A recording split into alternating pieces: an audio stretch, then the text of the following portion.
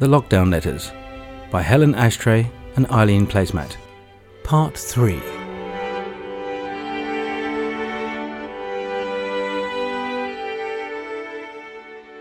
Dear Helen, Marvellous Marion is driving me absolutely mad. Of course she found the Madagascan vanilla, didn't she? And was very smug about it too. She loved telling me how difficult it had been for her and how many people had helped.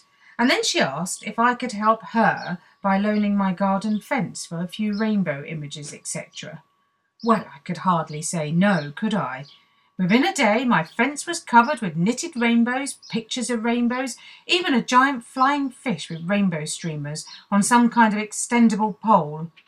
As if that wasn't bad enough, word has got round, and now everyone in the world is walking up here to take a photo. Marion has placed a collection box outside to raise money for the NHS and is now talking about installing Christmas lights.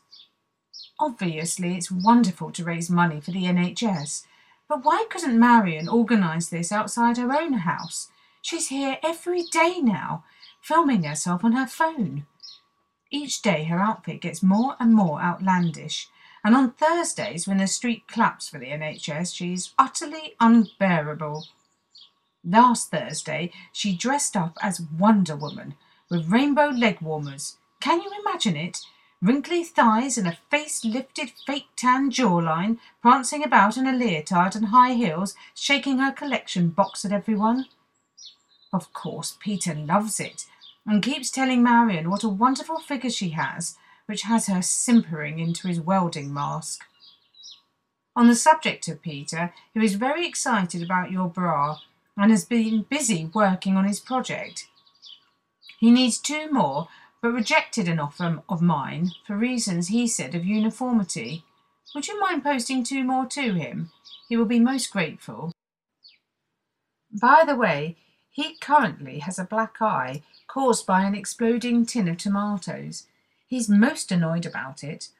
Apparently, it was the last can on the shelf, and it had a dent in the side. When he started to open the lid, it suddenly exploded and hit him in the eye. He's lucky he wasn't blinded. The contents stank to high heaven and splattered all over him and walls of the kitchen and over the ceiling. He had a terrible job removing the bits from his hair. I thought I could smell a faint tang of something unpleasant, but I didn't like to mention it. He's posted the can and a stern letter of complaint to the manufacturer. He's very concerned about your neighbour and her red nail and thinks that you should set up a surveillance regime. If you'd like to call him about this, he's very happy to give you some tips. It's a shame that we're not allowed to travel, as he has a spare high-resolution telescope which he would happily lend to you. He's still wearing his waders and welding mask, and your words did cross my mind. How would you know if this is a fetish? I didn't like to raise the question, but I couldn't help but think that it must be terribly sweaty in this sunny weather. Janet has been busy. She's just finished power washing her house. The jet stream was so powerful it knocked a lot of cement out of the walls, and now she's worried that her house might fall down. Not only that, but she's made a terrible mess all over the artificial grass that she washed last week. She's removed 2 nails from one of the fence panels so she can flip it up and slide things into my garden. When I first saw the fence move, I thought it was an intruder, but then I saw her face. She's too short to see over the top of the fence, so this will help communication. We were just shouting across at each other before. I did wonder if she was going to crawl through the gap, but she just passed through a large jar of pickled lemons and what looks like a bottle of homemade spirit. She said that this should prevent us from catching the virus. Before I could ask any questions, she'd just disappeared. I'm not sure if you're supposed to drink it or wash your hands with it. She was dressed in her beekeeper's outfit again, and I wanted to ask her if she actually kept bees. I ended up writing the question down on a piece of paper and pushing it through the fence. It's all very clandestine. I'm beginning to feel like I'm working for MI5. Well, I must get on.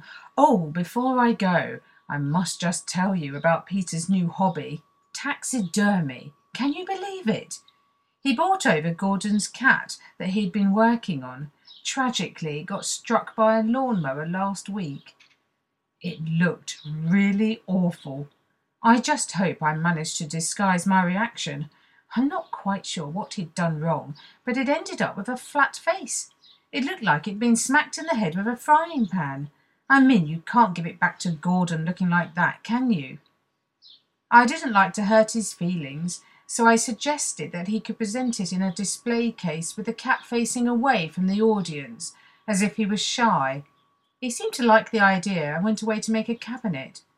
Why would you want a hobby like that? Well, that's all from me for now.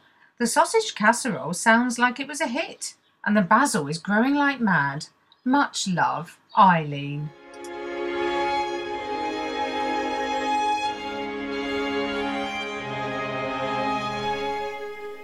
Hi, Eileen. Great to hear all your news. It does sound as if Marion is being a complete pain in the bum with her rainbows. Could you perhaps try to outdo her with the fancy dress costume? That would surely annoy her. You could dress up as a bar of soap or a bottle of hand sanitizer.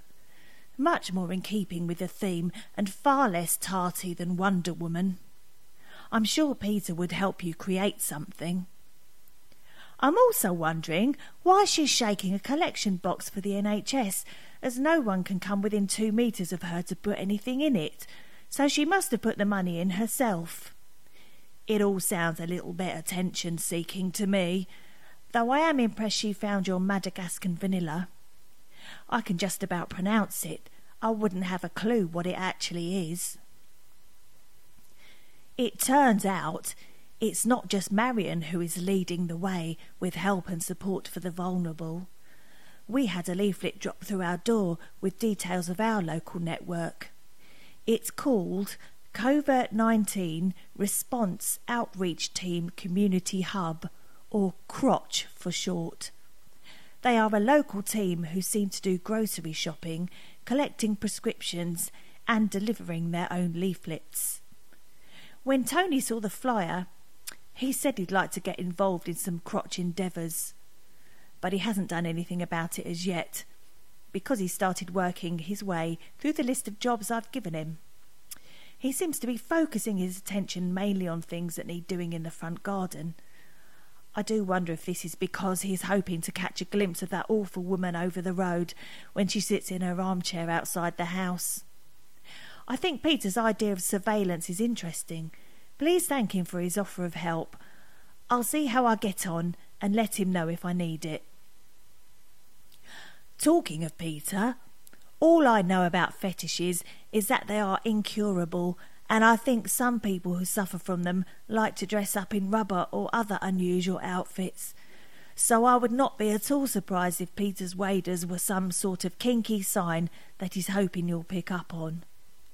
Like I said, just be careful.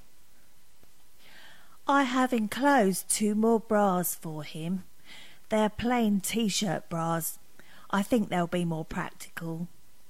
All I have left now are lacy ones, apart from the other plainish one, but it's a peephole bra, and I'm assuming that won't be much use if he's making a bits and bobs holder with it, as the items will fall through the gaps.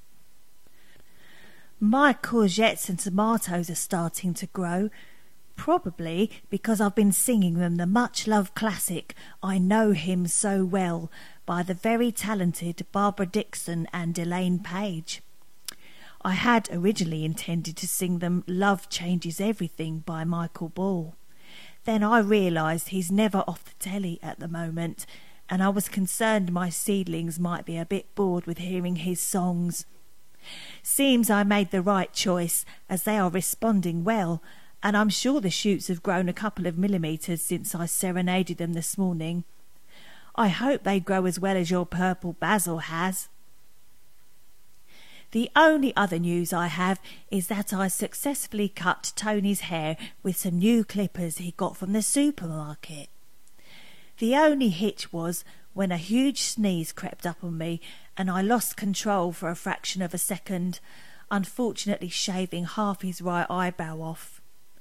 I tried to colour it back in with my eyeliner, but it was a bit too black and didn't match his natural colouring, so I mixed a paste of Marmite with a little warm water and applied this to the shave bit with one of my makeup brushes.